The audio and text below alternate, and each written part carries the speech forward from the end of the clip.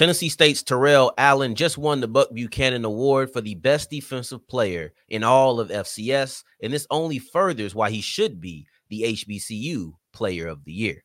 Oh yeah, it's Locked On HBCU. Play my music. You are Locked On HBCU, your daily podcast covering HBCU sports. Part of the Locked On Podcast Network, your team every day.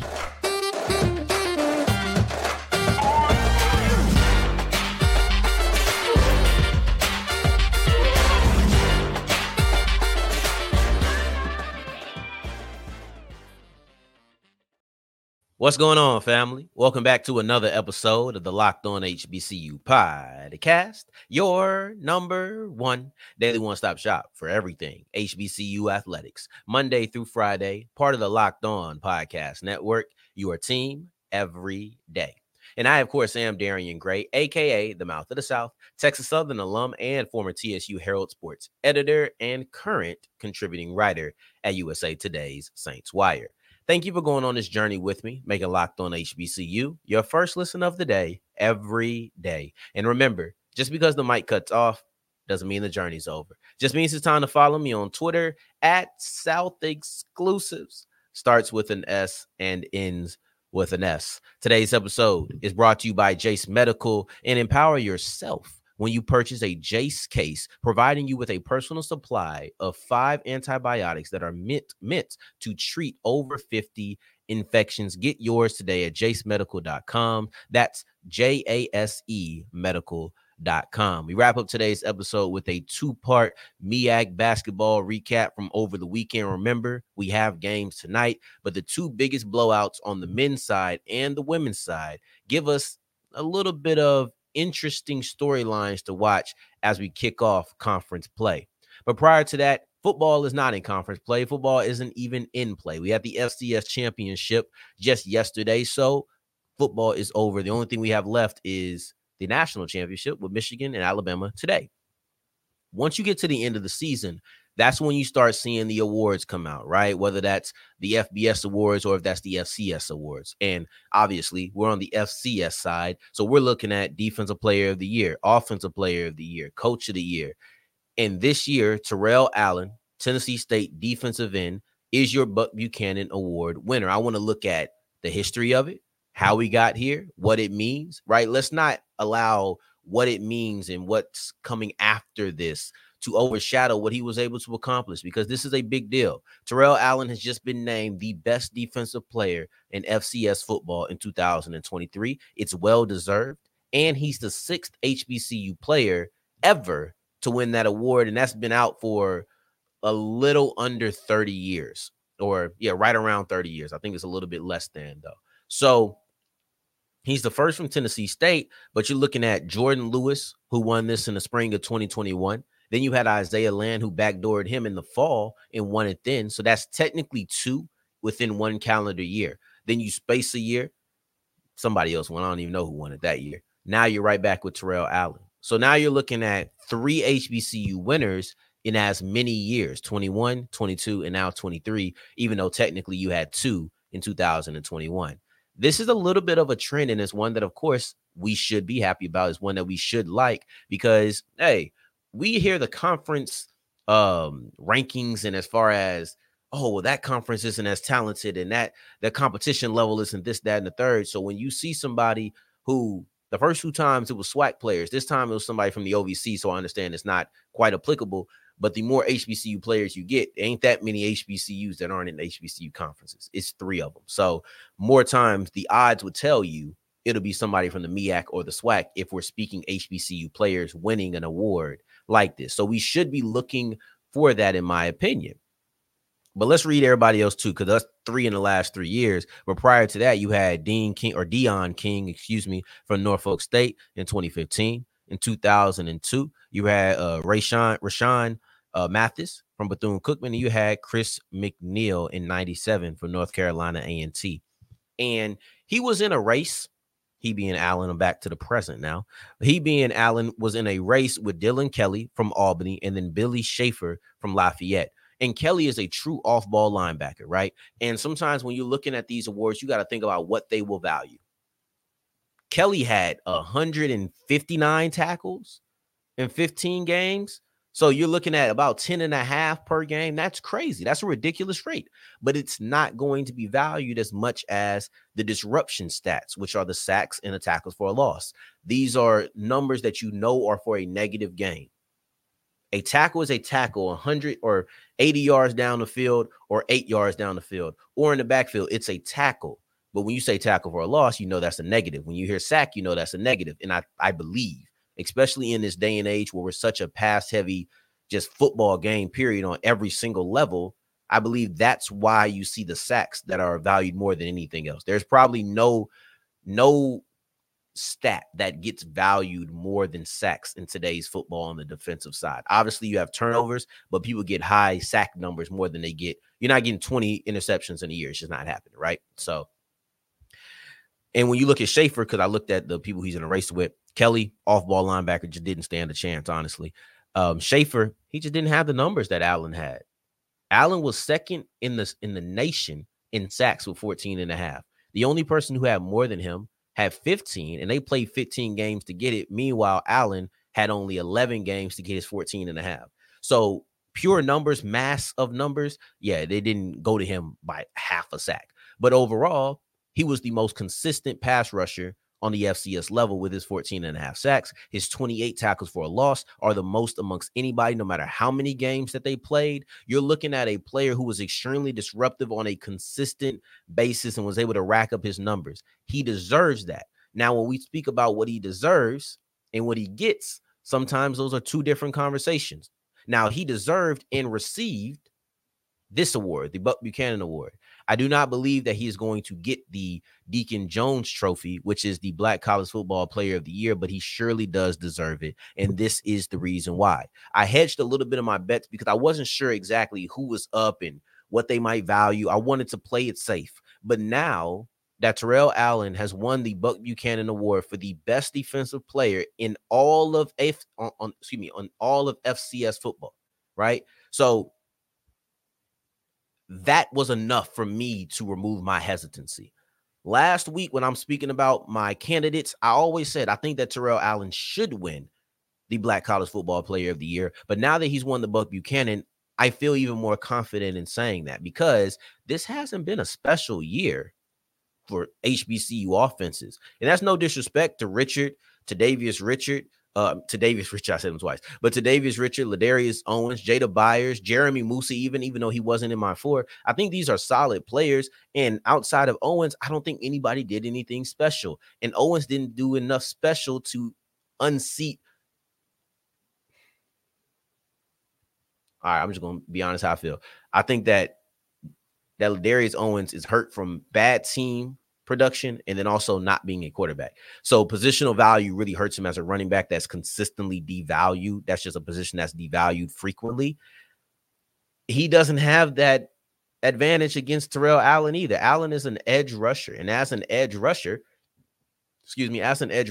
that's arguably the most valuable defensive position on the field. When you look at how people pay it, how they feel about it, how they talk about it, I don't think there's a defensive player or a defensive position that is more valued and beloved than edge rusher, which kind of coincides with me feeling like there's no stat that's more valued or beloved than sacks on the defensive side of the football.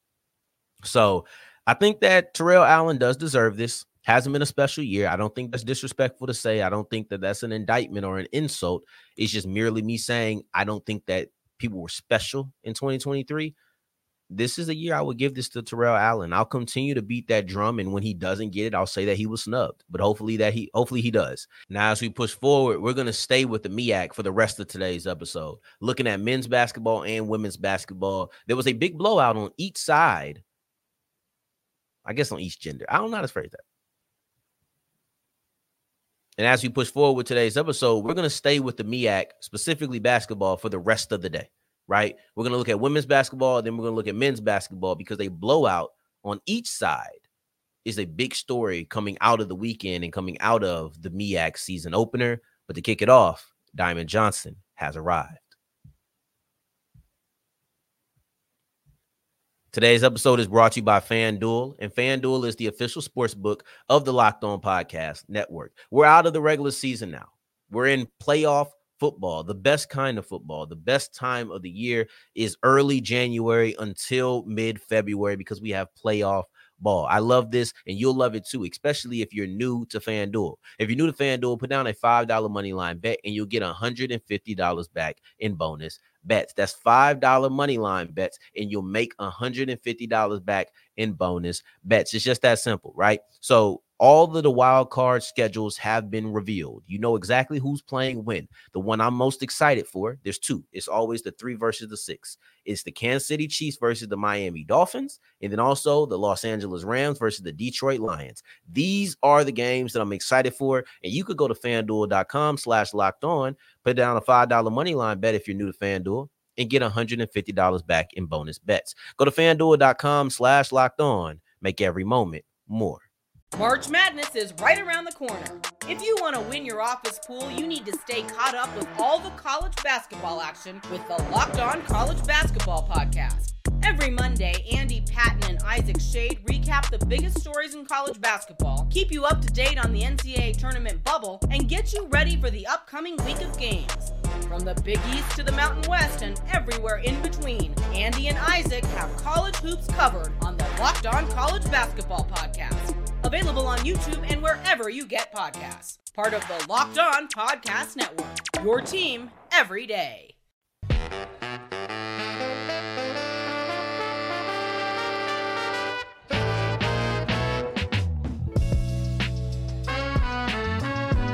As we continue rolling on today's episode of Locked On HBCU, I appreciate you for making this your first listen of the day every day. As soon as I'm done, no matter when it is or where you are, go ahead and click over to Locked On Sports Today because I know you're subscribed, and check out the 24/7 first of its kind sports network on YouTube.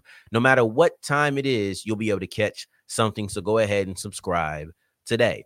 Let's get into basketball. This is the first in-depth basketball talk about real action within the conference that we're going to have. We've done conversations about history-making victories and things of that nature, but we have a star that has arrived in the MEAC. And to me, this game with Norfolk State women's basketball versus South Carolina State, it was the announcement of Diamond Johnson's arrival. And I don't know of when Diamond Johnson transferred from North Carolina State to Norfolk State, if there was a bigger HBCU basketball transfer in this offseason. You could put in Seth Towns with his story and how long he had been in college and, you know, the trials and tribulations that he had been through. You could bring in Star Jacobs because, even though they kind of flew under the radar for whatever reason, she was, no pun intended, a star in her previous school at UTA, University of Texas at Arlington. Shout out to the AMA. But this is, when you look at Diamond Johnson, the one that I felt raised the most antennas strictly based off of what she's done on the court.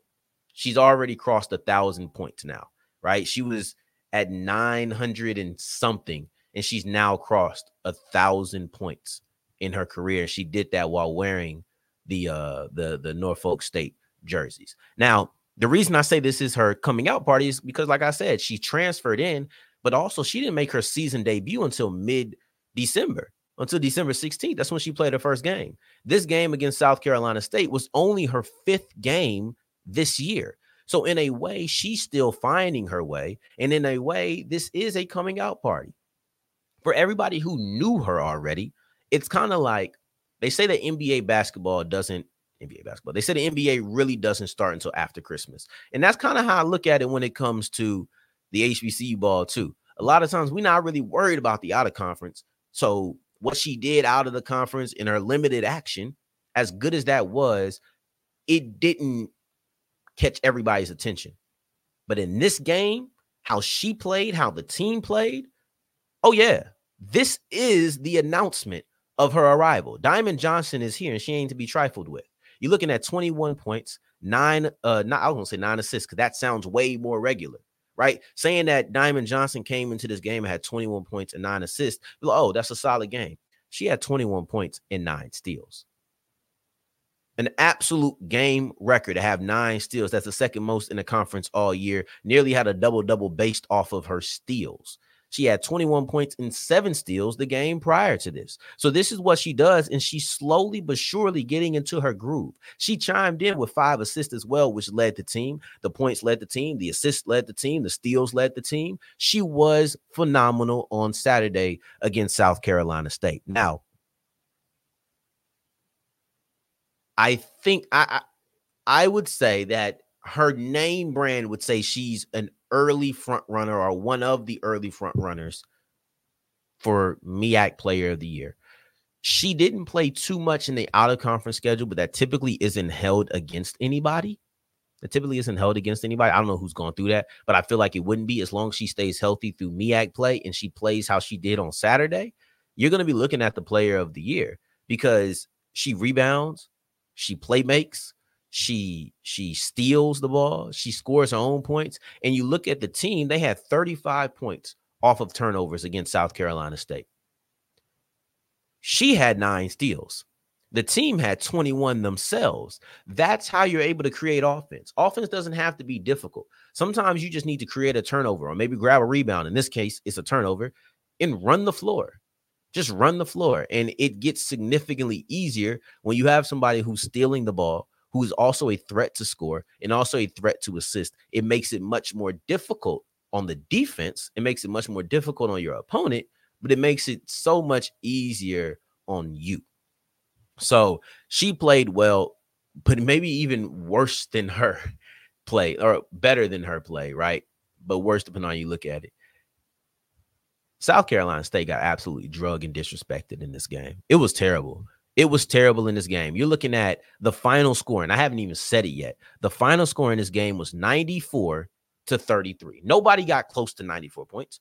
The only teams that got out of the 60s were 2 teams who made it into overtime.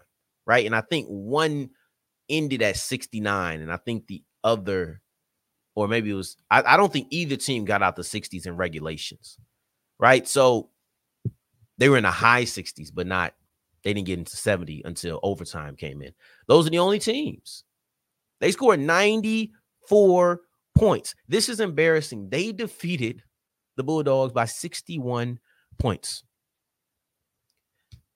I think only 3 teams all on Saturday scored 61 points, right? Like this is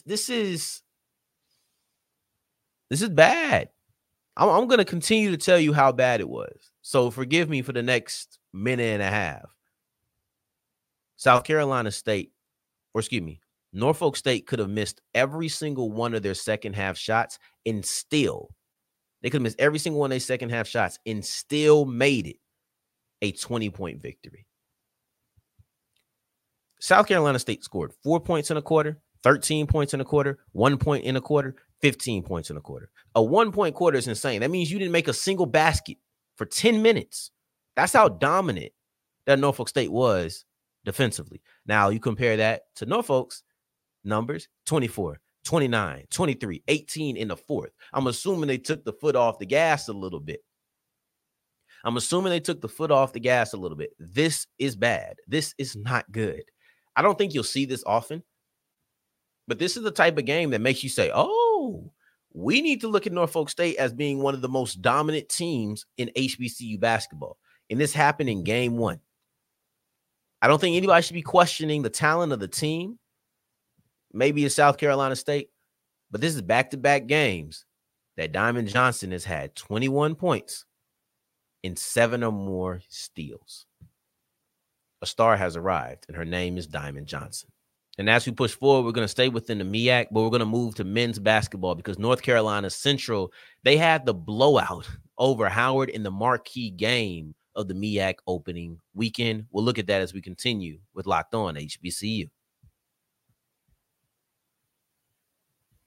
Today's episode is brought to you by Jace Medical, and it doesn't matter where you are or who you are, you never know what can happen. And because you can't predict the future, all you can do is prepare for the future. It doesn't matter if you're in hurricane season, tornado Valley, I think that's what it's called. Maybe you're in California, you got earthquakes. Maybe you're on the Northeast and you're dealing with the snow, right? You never know what's going to happen, and you may not be able to leave your house. You may have an injury you got to deal with. You might have anything. And because you never know, I'd rather be proactive than reactive. And by being proactive, I go to Jace Medical. That's JASE medical.com, and go ahead and get one of those Jace cases because it has five potential life-saving antibiotics that are meant to treat over 50 infections. So it doesn't matter where you are, who you are, or what's going on around you. Make sure that you're prepared for whatever, because whatever can happen whenever. Now, as we push forward, we'll look at North Carolina Central. With the way Howard lost, they might want to be getting a Jace case. I wonder if one of those antibiotics can help with somebody's pride.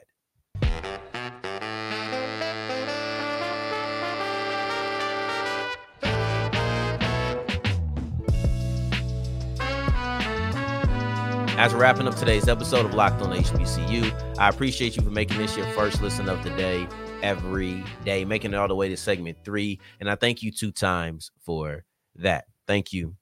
Thank you. North Carolina Central absolutely blew out the Howard Bison, and it was off the backs of their big two, their strong duo of Harris and Cleveland. Now, this was the marquee matchup of the MEAC weekend. This was the one that was on ESPNU.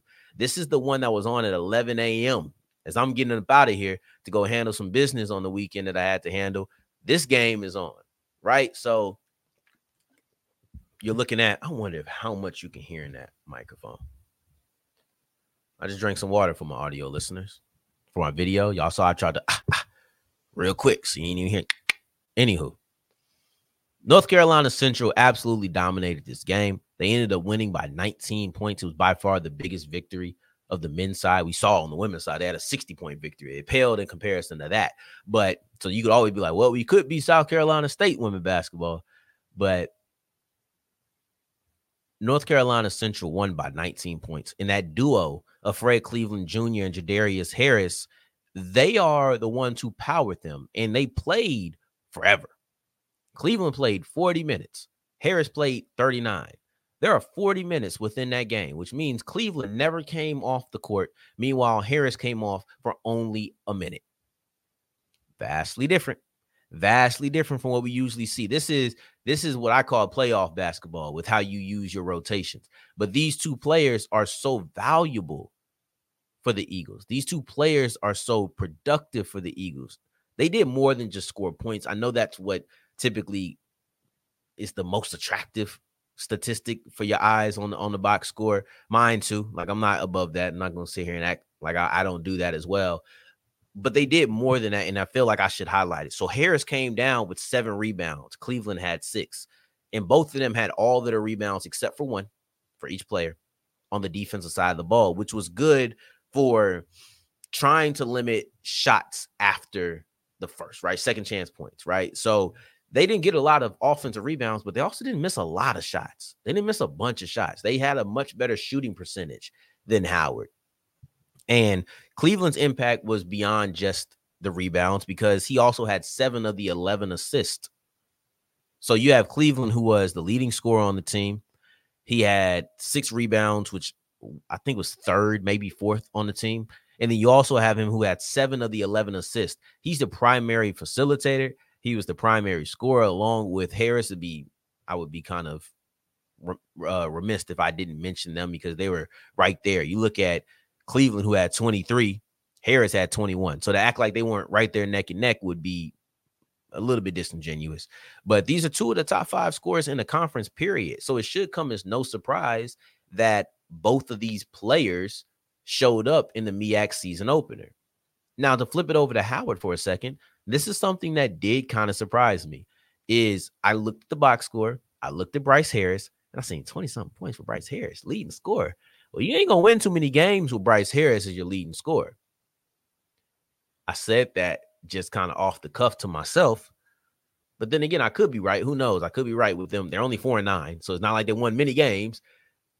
But I also hadn't recognized the role that Bryce Harris has stepped into. So to make this personal, I sometimes have difficulty. If I know you And this is who I think many people have this problem. But if I know you to be something, and then all of a sudden you decide to change, you should probably come to me with people who have already recognized your changed self, and I'll have an easier time just like kind of accepting it.